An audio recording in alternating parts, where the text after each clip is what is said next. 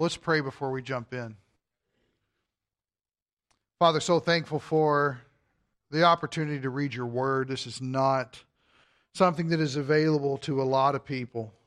And Lord, we really are privileged people to not just be more knowledgeable about you, Father, but to move forward in a confidence like no one else can have, to be faithful and to learn from the mistakes of others. Please bless it to our hearts and minds. We pray it in Jesus' name, amen. So we're in Deuteronomy, and we are actually, hopefully, going to be finishing up 3 and stepping into 4. And if I recall correctly, and I'm just going to go ahead and ask this first, we had homework from last week. Raise your hand if you have your homework. Okay, so we all need to petition the Lord for mercy. Does anybody remember what the assignment was? Yes, Genesis 15:16, when it talks about that God will bring Abram's group back up, he will not do so until the iniquity of the Amorite is full. And my encouragement was, if you can take a Bible dictionary, maybe look up Amorites, find some commentaries you might have on Genesis, or I think Pastor Steve told me today we have 7,900 volumes in our library right now. That's how big it is. But we've definitely got some commentaries on Genesis in there. And if you would look up exactly what does that mean, the iniquity of the Amorites is full. How should we understand that? So, guess what your homework is for next week? Same thing. Let's do that. Everybody get involved in checking it out. Would be good. Genesis 15:16, if you need the reference. And what does it mean by the iniquity of the Amorite being full? Very important stuff. So we're in chapter 3. I'm going to put you on the spot now. Last week I gave you a brief, probably 10-minute overview since we'd taken a break and get everybody back up to speed. What's going on in Deuteronomy right now, where we're at, middle of chapter 3? What's happened so far? We'll see what we can put together. What's that? Okay, so it's an overview from things that have happened the last 40 years that they've been wandering around. What are some specific events that we come across?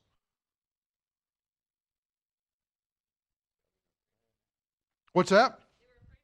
They were afraid of the giants, but did they conquer the giants? They did. In fact, if you remember, they talked about his bed is located in Ammon. Remember, it's 13 feet long, 6 feet wide. That's how big this guy was. Yeah, they even defeated the giants in the land. The Lord handed that victory over to them. What else? Anybody remember who the giants were affiliated with? What the guy's name was? Man, everybody turn open to Deuteronomy chapters 2 and 3. Og of Bashan. Everybody remember him? Og of Bashan. In fact, can we throw the map up there, Mitch? Just of the whole land is fine. Yeah, just throw one up there. We'll use it. Yeah, the land of Bashan right here. Notice, Sea of Galilee. So we're talking more up north is the idea. Bashan's here, and it actually stretches all the way up to the tip, comes all the way down to right here, the Jabbok River. This is what is known as Gilead, right here in this section. And what we're going to talk about today, which is interesting, is over here in this area right here. This is what's known as Lebanon. There's a mountain range that comes across here, Lebanon. We're going to see why that's important today. The other king that was defeated was a guy named Sihon. Okay? Sihon is his name.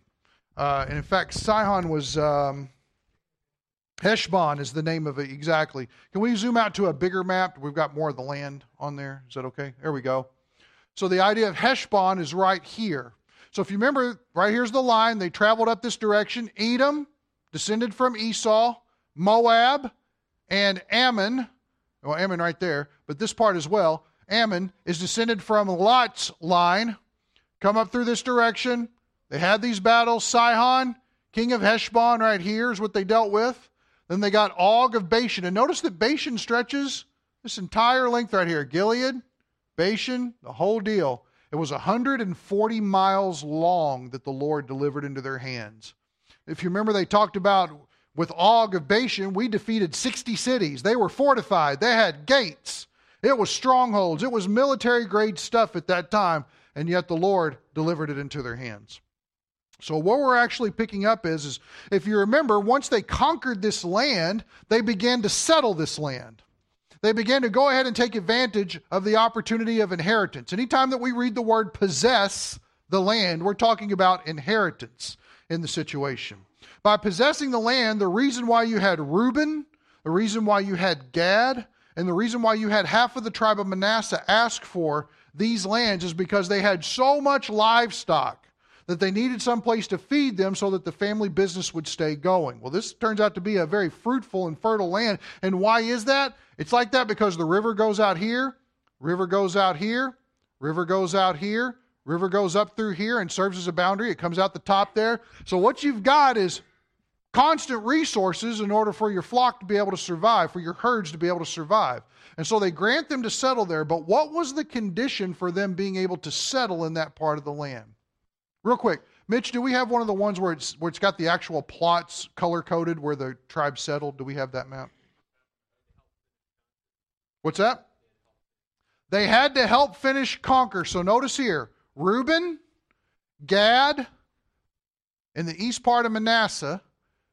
The river here serves as the boundary. They don't come over into Ammon.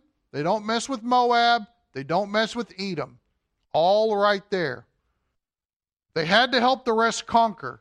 What was the consequences for not helping the other tribes conquer the rest of the land? Does anybody remember? They all stay in the same spot. In other words, if these ready, valiant, able-bodied military men here do not come over and help conquer all of this on the other side of the Jordan, they would not receive this land, and they would be lumped in with the rest of them, which means smaller inheritance for everybody. Now, if you had the choice between a greater inheritance or a smaller inheritance, which one are you choosing? Exactly. So that's the reason it worked out for both parties that way. They get their own section. They get the section that's going to keep the family business going. And also, they're not infringing upon anybody else. There's no ill will. Why, if you guys just would have fought with us, we'd have more room, kind of thing. There's none of that going on there. So that's where we left off. We're going to deal with that in verse 18 of chapter 3. Then I commanded you at that time, saying, the Lord your God, Yahweh your Elohim, has given you this land to possess it, to inherit it. All your valiant men, all your able-bodied, all your guys that can fight is the idea, shall cross over armed before your brothers, the sons of Israel. But your wives and your little ones and your livestock, and remember, this is kind of tongue-in-cheek. I know that you have much livestock. Remember we talked about that in Numbers because that was the problem of why they needed to settle.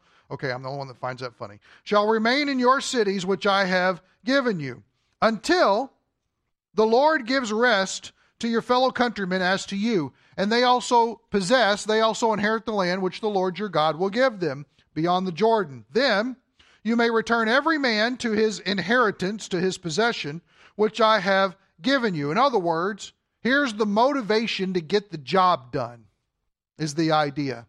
Stick with them. They inherit their stuff. You inherit your stuff. Everybody's great. So verse 21. I commanded Joshua at that time, saying, now watch this. Your eyes have seen all that the Lord your God has done to these two kings, Og and Sihon. Okay? He says here, so the Lord shall do to all the kingdoms into which you are about to cross. Now what is Moses doing? Moses is taking aside his second in command, who is going to become the first in command, and is trying to teach him a very valuable leadership lesson. Just as God has done this, he will do as he's promised for you. Very important. Now, why is that important? Put your finger here or your Bible string or whatever you got here in Deuteronomy 3 and turn over to Joshua 1. Joshua chapter 1. Joshua is assuming command, and there's some things that go on.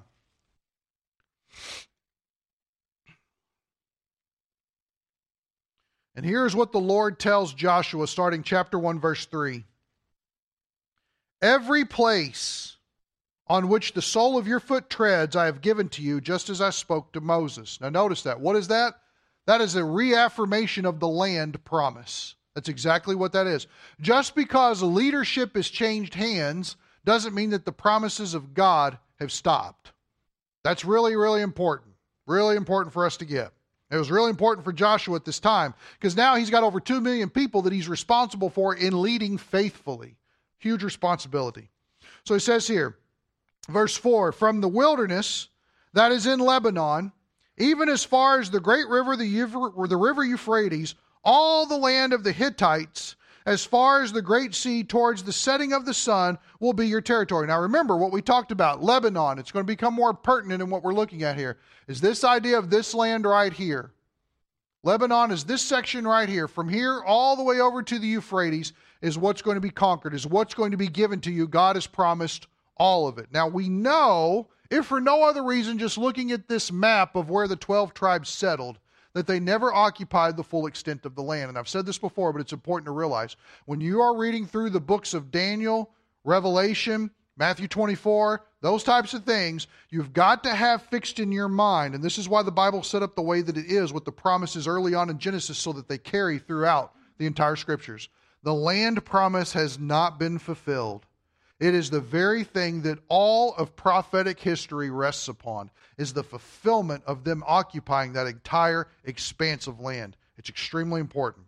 So notice he gives him the boundaries here. And this idea in verse 4, everybody see the Hittites? Everybody see that, those people? If you want an interesting study, get a Bible dictionary sometime and look up the Hittites and find out how they became common knowledge to the archaeological community, to the Indiana Jones people.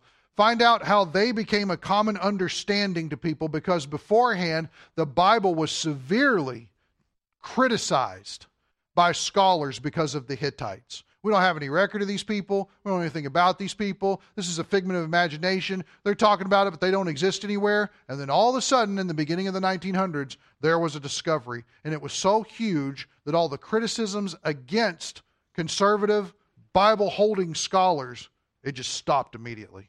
It was insane to see it. It's like they all hit a brick wall because they couldn't argue anymore with all the evidence that they found. Very, very interesting. Very interesting. In fact, let me talk about it just a little bit. They actually found, when they unearthed, in fact, Mitch, do we have something that's bigger that will show us over with the Persian Gulf and all that, like the whole extent of the land? Do we have that? That map? No. Yeah, over, there we go. Over in this direction right here. See this? This is largely where they unearthed some of the information about the Hittites. It was actually a German archaeologist that did it. He led 2 expeditions over there, 1912 to 15, I think, and then 1915 to 17, like he went back the same year, something like that. I can't remember his name. I couldn't pronounce it even if I could. But anyway, he led 2 groups over there.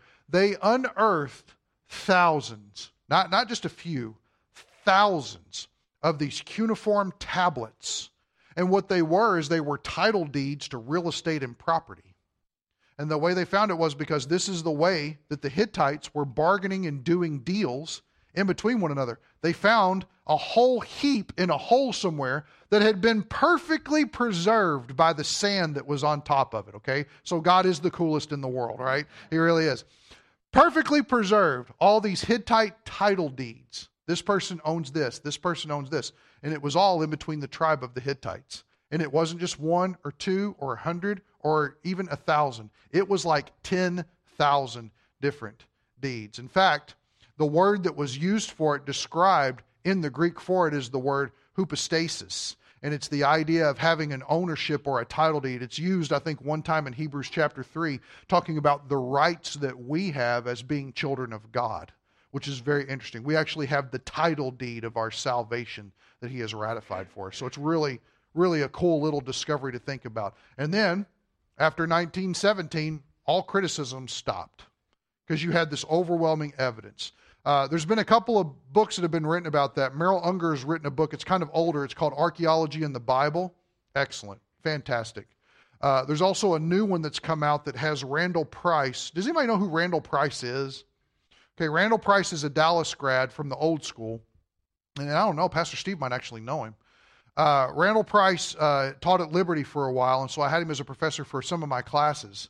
But he's been over to Israel, like something crazy like 900 times. I mean, it's just ridiculous how much that man's been over there. And all he does is study the temple and the specifics surrounding that and do archaeological excavations. And so I think Zondervan recently commissioned him to write a book, and it just came out a couple of months ago from what I saw. And it's all of these things that when you read through the Bible, it starts in Genesis, when you read through the Bible and it talks about certain places or things or instruments for worship or whatever it is, he will go through and he will list for you where these things have been found in the Middle East and the evidence for them that we have just today. So it's extremely interesting because what it does is it further heightens the credibility of the Bible, and any skeptics or agnostics or atheists or anything like that want to come against it, it really leaves them without a leg to stand on. So if you're ever looking for more solid, credible, not you just need to live by faith, kind of more evidence to what you're dealing with, that really is a very interesting resource to have. Out of all the books I have, I don't have that one. But it's important to know. So anyway, sorry. Verse 5, we're dealing with Joshua. No man will be able to stand before you all the days of your life. Just as I've been with Moses, I will be with you. Now that had to help, didn't it? You saw how I worked with Moses? I'm going to be with you in the same way. I will not fail you or forsake you. Be strong and courageous, for you shall give this people possession, inheritance of the land, which I swore to their fathers to give them. Only be strong and very courageous. I heard you the first time, Lord, right? No, he's telling him, you're going to be in a situation you need to be very strong and courageous. Be careful to do according to all the law, which Moses my servant commanded you.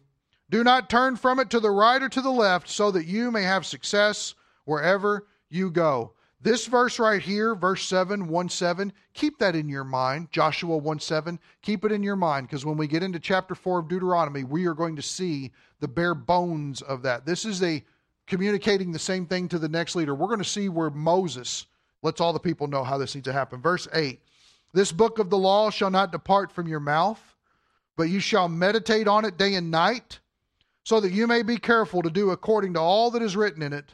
For then you will make your way prosperous, and then you will have success. Now pause.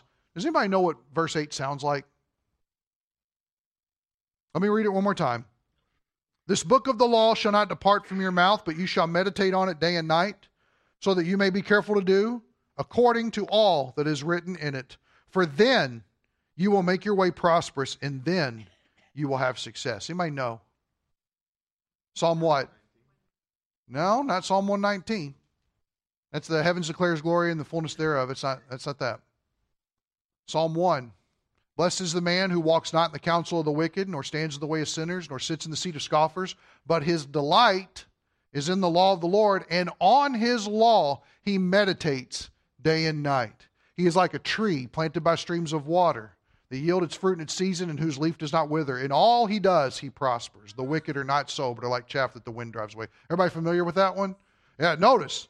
The psalmist, it wasn't original to the psalmist. The psalmist is like, I just write down what God wrote to Joshua, right? That's good. It's good stuff. Good to memorize, too. Where does success come from?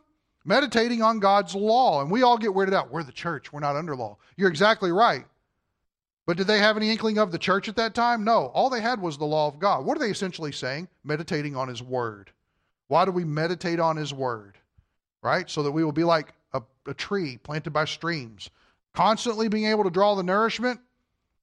Leaf never withers. When we need to bear fruit, we bear it. Why? Because you're plugged directly into the source. Valuable advice and information from two sources. So let's turn back to Deuteronomy. Deuteronomy chapter 3. So notice verse 22. Here's what Moses finishes telling Joshua at this time. Do not fear them, for the Lord your God is the one fighting for you. Man, that's a good verse, right? You talk about taking lipstick and writing it on your mirror. There's one. Right? Do not fear them. The Lord's fighting for you. The Lord's got you. He's going to take care of you. Verse 23. I also pleaded with the Lord at that time, saying. So now Moses is communicating to the people that he had a conversation with Yahweh in which he is pleading for something. Now notice that he's communicating this to the people. Remember, he's recounting their history because he's trying to set them up mentally for getting ready to cross over into the land so that they will possess it and not be afraid. They won't make the same mistake as the first generation made. Look what it says. I also pleaded with the Lord at that time, saying, verse 24, O Yahweh Elohim, right? In fact, I love it because right here it's L-O-R-D. Everybody see that it's capital L, lowercase O-R-D? We would normally look at that and we'd say, oh, I remember that. That means Adonai is what that means, right? Or does everybody remember Adonai when we talked about that? When Abraham used it, Genesis 15, oh, Adonai, how will I know that I will possess this land? How will I know that you will give me offspring? And it's this idea of calling master. What's interesting here is why they've translated this L-O-R-D is odd. Because in the text, notice what you have for God there. What's God look like? It's all capitals. Is God usually all capitals in what we see throughout the Old Testament? It's not. Look back up at verse 22. Do not fear them, for the Lord your God, Yahweh your Elohim, capital G, lowercase O-D. Everybody see how that works? It's very interesting. Anytime that they have in the Hebrew text, and if you read the beginning of your Bible, the translators kind of line out why they did certain translations the way that they did, especially with the names of God, it becomes very interesting. Here, whenever they use capital L, lowercase O-R-D, and then they use capital G, capital O, capital D, what they're actually doing here is they are emphasizing the name of Yahweh, Y-H-W-H. In other words, it's not Yahweh Elohim. It's just flat out in all big shiny Las Vegas letters, Yahweh. He is appealing to him on a personal, face-to-face conversation, pleading, begging of him something. And so he approaches him in a very personal manner. It says here, O Lord God, you have begun to show your servant your greatness and your strong hand. Now, let's read the rest of it, and I want to show you something. For, here's the explanation, what God, lowercase G-O-D, everybody see that? Why would he bring that up? Did Egypt have many gods? They did. So notice how he's relating this. All this other garbage that people believe in, you're not like that. You're totally different than what's going on. Notice what he says here. For what God is there in heaven or on earth who can do such works and mighty acts as yours? Let me tell you what Moses is saying. He's saying, God, it's like barbecue, is what he's saying. Coming into this land is so sweet. We've been brought in. You're fighting for us, knocking everybody down, giving us strength we never had before. We're doing crazy battle plans. We didn't even plan it. You're just working with us. Guy needed a sword. He found a sword. Head came off. That's great. We love it. We're conquering and killing everything like you said. And the spoils are oh so good. Right? Now, get this.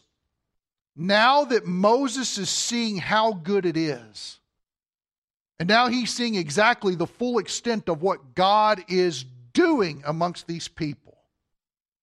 Does everybody get this? He's having thoughts now. In other words, his job as a herald to the people was to tell them about the promises that would be fulfilled. That was his job. Keep them on task, keep that before him. Now that he's stepping into the land, he's going, whoa, this is so much better than what even I was telling you guys that I believed at the time. Everybody see that? So it's so good. Look what he says. Verse 25, let me, I pray, cross over and see the fair land that is beyond the Jordan, that good hill country, and Lebanon. Notice they bring up Lebanon again. Now notice what Moses is asking. Moses is asking, let me cross over right here and even go as far as being able to step foot into this section right here. Oh God, now that I'm seeing what you're doing, it's all coming to fruition. It's amazing beyond what it could compare. Please, relent from what you pronounced against me and not crossing over the land, and please let me go. Please let me go. Now, does everybody remember that incident? Everybody remember?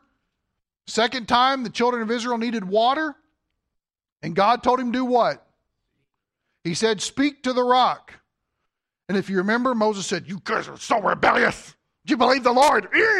And he hit the rock.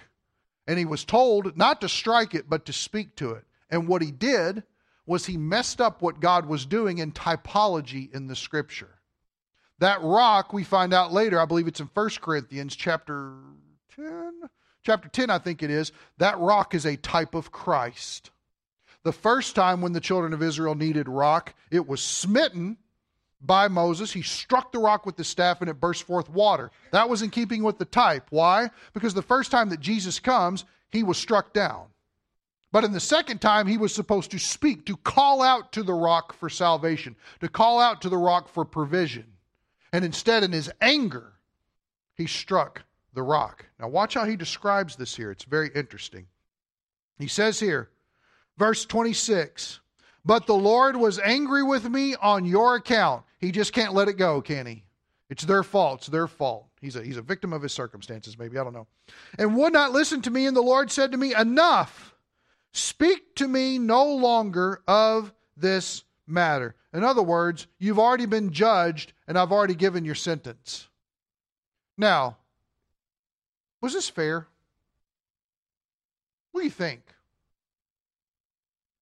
When Moses disobeyed God, was this fair? I would argue with you that it's not fair. And here's the reason why. Let's think about it. What is the consequence for disobeying God? Death. So the fact that he got to live, but he just didn't get to see the land. It really wasn't fair, was it? Moses should have died on the spot for messing it up. But notice, God in his grace wouldn't let him see the land, but spared his life. It's amazing. See, we have to remember how serious sin is. And especially, Moses is messing up typology about Jesus. Did he know that at that time? No. But he didn't need to. All he needed to know is, what has God said? That's what I need to do. And have to pay attention. Pay attention to that. Couldn't let his anger get the best of him. Anger is never an excuse to disobey. It never is. And when we want to blame our anger for the reason why we've disobeyed, we become more of a secular psychologist than we have a biblicist. This is the stuff. Everybody heard of B.F. Skinner? Anybody heard of B.F. Skinner? Okay. B.F. Skinner's big thing is there is no God. We are not specially made. If you want somebody to be a certain way, let me know and I will dictate their environment and I will give you the type of person that you want to have.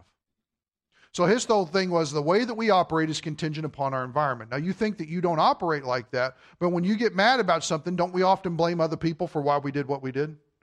See, it's not my fault. I'm a victim of my environment. Everybody see how that works? We do that all the time. You work with those people. And when they bring those excuses, you want to smack them across the face. Why? Because they're not taking personal responsibility. All that comes from B.F. Skinner. We think more along those lines than what we probably think. What does the Bible teach? The Bible teaches totally something different. You are responsible to an almighty God who has given you his word clearly that you may know him and do the things according to what he said. Totally different philosophy of thinking. So I'm sure you guys, that won't cost you anything extra. I'm giving that out for free. So, but notice, don't talk to me anymore about this. Verse 27, God does show mercy in this because he knows Moses' heart. Go up to the top of Pisgah and lift up your eyes to the west and north and south and east and see it with your eyes, for you shall not cross over this Jordan. Can we go back to the map that had where the tribes have settled, please? Mitch, you are a sweet man. Thank you for being willing to operate in all this. Mount Pisgah is about right in here. Okay? So there's Mount Nebo. We can see that on there. Mount Pisgah is about right in here. He's going to be able to get up here and he's going to be able to see over into this land. God's at least going to let him do it. And what that's actually talking about in that verse is the very last chapter of Deuteronomy where Moses goes up and sees the land and then he dies. That's it. He's done. He's no longer useful to God. He's run his course. And remember what we saw when we looked at that a while back. There was nothing wrong with his body, nothing wrong with his eyesight. But because of his sin and disobedience, his life was done. He didn't get to continue forward. He was done. So, let's go back to this. Verse 28. But charge Joshua and encourage him and strengthen him, for he will go across at the head of this people, and he will give them as an inheritance the land which you will see. So we remain in the valley opposite Beth Peor. Now, this is southwest of Heshbon. If Heshbon is located right here, we're talking about right down in this region. They're there in Beth Peor. Now, here's a question. Remember, Moses is talking to everybody. He's gathered them all together and he's recounting what has just happened in our recent history, the mistakes of the first generation, the conquering that's gone on, the 140 miles that they've conquered, the inheritance that's been already dished out, the fact that the fighting men are going to help to conquer the rest of the land. The Lord is going to fight for us. Joshua is going to be the next guy in charge. We need to strengthen and encourage him. And he speaks of his failure and being able to continue on with them. And he publicly addresses all the people with that. Why? They're all on the same page. Okay, can you elaborate? Okay. Honest answer. I love it. Why? Why would Moses, of all things to bring up, have you noticed the things that we know about that Moses didn't bring up? Everybody remember the situation with Balaam and Balak? The donkey that speaks and the whole deal like that. You know, pray and prophesy against Israel and they're coming through our land. You notice that Moses doesn't bring any of that up? He doesn't bring any of that instance up. You notice he doesn't bring up whenever Dathan and all those guys come against him and speak against him and God cracks the earth open and swallows them up and all their families and everything and shuts it back over the top of them. Doesn't bring that up. Why does he bring up the instance of a situation where he is going to be missing out on being able to cross over the Jordan into the promised land? Why? Why? Of all things that he would bring up, the things that he omits from this recounting of their history and the things that he brings up, why would he bring up that personal incident? Anybody know? It's a personal what? It's a personal reminder not to sin. Mary, would you say? It's confession and obedience. What else do we think?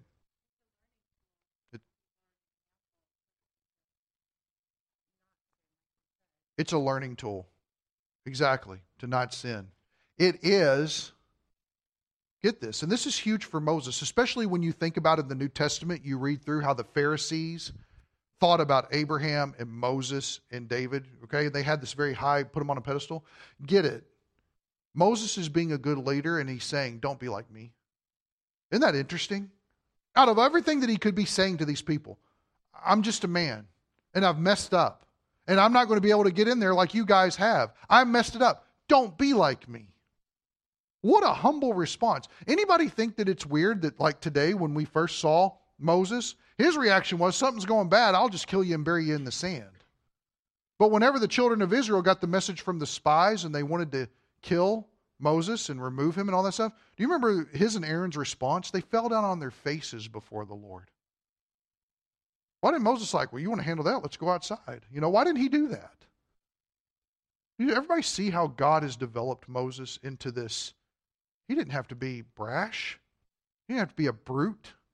He didn't have to go to Gold's Gym or anything like that or be a nasty guy at all. He just had to be humble and submissive to the Lord. And when he wasn't, he wanted to make the most of the opportunity using it as a teaching component. This costs me when I didn't follow exactly what God said. Don't be like me. I think that's amazing. I think it's humbling. And here's the reason why. Chapter 4, verse 1. Now, O Israel. Does everybody see that there's an immediate shift? Now, O Israel. Listen to the statutes and the judgments which I am teaching you to what? What's the word? Perform. I could ride this horse forever. Notice it's not fill your heads with knowledge and be smart people. It is let your lives reflect the truth of God. It needs to be part and parcel of who you are, the decisions that you make, the direction that you go, the way that you raise your kids, the way that you deal with your finances, the way that you prepare food, whatever it is, the Lord is at the forefront of all of it. Pay attention to these things, to perform them, so that, and remember, in the NASB, anytime you see the word so that, there's your reason. He's getting ready to give you a reason for why he just said, so that you may what? What's it say? Live. Who doesn't have a Bible? Okay. Everybody, I'm asking the question. Come on, don't fall asleep. Just because there's less people in here, don't fall asleep. Live, so that you may live. Notice what it says. And go in and take possession and inherit the land which the Lord, which Yahweh, the Elohim of your fathers, is giving you. Have we seen that language today? Notice it's consistent. It's the same. He's the same God that promised it to Abraham, Isaac, and Jacob. It's the same God that called Moses at the beginning that did it at the end. God is still doing what God does according to his word without flaw. He has not changed. The word you use for that, the $10 Scrabble word you use for that, is God is immutable. He does not change. He is immutable. He doesn't say one thing one day, and because of the same circumstances, say something different the next day. It doesn't happen. For him to say something different, circumstances would have had to have changed a command differently. So notice verse 2. You shall not add to the word which I am commanding you, nor take away from it, that you may keep. The word means to guard it or to watch over it, is the idea. That you're paying, if you're guarding something, you're paying special attention to detail. If you watch over your children, you're watching them even when they don't think you're looking, aren't you? That type of idea. That you may keep it, watch over it, guard it, that you may keep the commandments of the Lord your God, which I command you. Now, why is this important? Go back to the thinking real quick. Remember, the way that Deuteronomy is set up is what is known as a suzerain vassal treaty. A suzerain is a high king. Vassals are lesser kings. Okay? They come into this agreement. The suzerain promises to give protection, provision. I'll take care of you. If the lesser kings, the vassals, will commit their allegiance to the greater king. You commit your allegiance to me, I'll take care of you. That's how it works.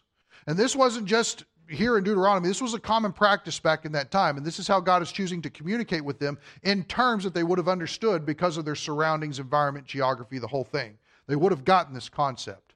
But notice what it says in verse 2. Not to add to, you shall not add, or you shall not take away. Why? Because vassals do not dictate the terms of the agreement. Now, let me give you a picture of this. How many of you got to dictate the details of your mortgage? Anybody? The bank handed you something, you go, well, you know, that interest rate's just not going to work for me. I think you ought to lower it to here. That'll work out real good. What would the bank say? Sure, we love you. We don't care about making money at all. Our job is to make you happy and comfortable. Is that the bank? Yeah. Well, where do you bank? Everybody get your pen out. Exactly. No, it's not at all. The idea is, here's what we're offering, take it or leave it. Well, Yahweh in a gracious form is the way that he loves Israel. He dictates the terms. Only his way is true. It makes way more sense with God than it does with banks, I promise you that. So notice, he says here, you shall not add to the word which I commanded you, nor take away from it, that you may keep, guard, watch over the commandments of the Lord your God, which I command you. Now we have to stop here because what we're getting ready to get into is going to take a lot more than just the 3 minutes that we have left. But understand this. I wanted to give a summary, so I'll just read it to you. This is a man speaking, exhorting Israel out of his own failure. This is a lesson that he learned the hard way and a blessing that he would not experience. This is so important to get. Because regardless if you're talking about Israel's relationship to the law, or you're talking about the church's relationship to the law of liberty that we have, the law of freedom that we've been given, the new life in Christ that we have, the command to love one another as he's loved us, it doesn't change the fact that it's our responses to the Almighty telling us what is true. It really is that simple. Is it difficult to keep it all together and to hold on to it and to actually obey it? Yeah, it is. But that's why the knowledge wasn't meant to just sit and stew in our heads. I promise you, if it does and we're not actively performing God's word, we will find ourselves adding to and taking away from God's word. Prime example. In the Old Testament, we have no mention of Pharisees whatsoever. But something happened in the intertestamental time, which is about 400 years that took place, to where the necessity of the Pharisees came on the scene. And probably the reason is because the people were largely in exile and therefore they didn't have the law. So they had people that needed to be reiterating the law to them. Well, it just so happens in order to be a Pharisee, you had to have the Old Testament memorized. You could easily recall it, but they did something that was very dangerous. They had something called the Talmud. Have we ever heard of the Talmud? And what is the Talmud? Do you know? It's Jewish. You're exactly right. Sorry. Did I get you in the eye? I didn't mean to. Sorry. There you go. Okay. But I haven't used this yet. I thought, you know what, I might use it. I haven't used it very much. There we go. Exactly. It's rabbinical teachings. But the problem with the Jews is that as it moved forward, Judaism became a thing. It wasn't no more we're Israelites, we're Jewish, we're Yahweh followers. It now became a religion. And every religion is defined by one basic aspect. What do I have to do in order for God to accept me? That's religion. That's religion. It's so funny because somebody came up to me today and they said, now listen, I know sometimes you say things about Catholics. I said, yeah. And she said, I've got my Catholic friend with me today. Are you going to talk about Catholics?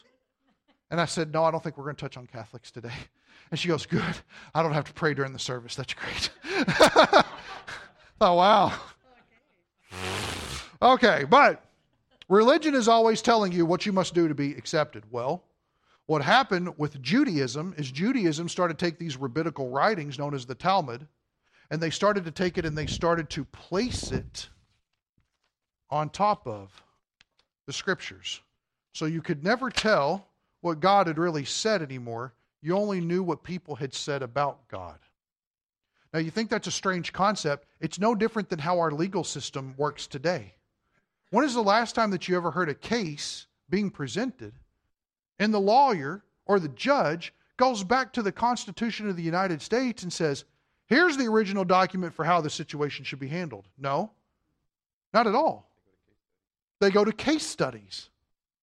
How did this guy judge or rule in this situation when this person argued this and this person argued this? Well, that came from going back to this case that had to be handled when this went on and this went on. And they have volumes and volumes of case studies.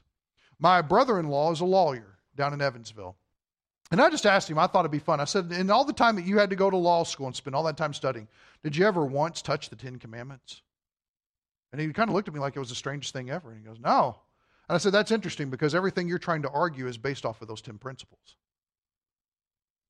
What the Talmud did essentially was take God's word and cover it up. So we're operating on a lot of schemes that we've come up with or a lot of decisions that we thought looked really good that somebody else ruled in favor of. And because they did that and because it holds some sort of earthly authority, therefore that makes it right. The beautiful thing about when Jesus Christ came in and why the Pharisees were so mad at him, and even very early on, I think as early as Matthew 7 or 8, they wanted to kill him, is because he took the Talmud and he got rid of it so that you could actually see this is what God said.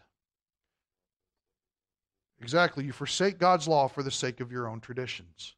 And here's the amazing thing that you find out when you remove the Talmud, the rabbinical teachings, away from the Word of God. The law was never a way to earn salvation. It was never communicated that way. It was always communicated as a way that Israel could have fellowship with their Creator. Very different. The law takes on a whole new understanding in religious Christian thinking when you realize it's not about acceptance. It's about intimacy. Everybody see how that could change your mind about it? Very powerful. But that's why we have to take the text for what it says. That's why this Bible study thing I want to do with you guys in the fall is so important. Because we just need to be concerned with the text and nothing else. That's all we need to worry about. So, any thoughts or questions before we pray and wrap up? Everybody's good?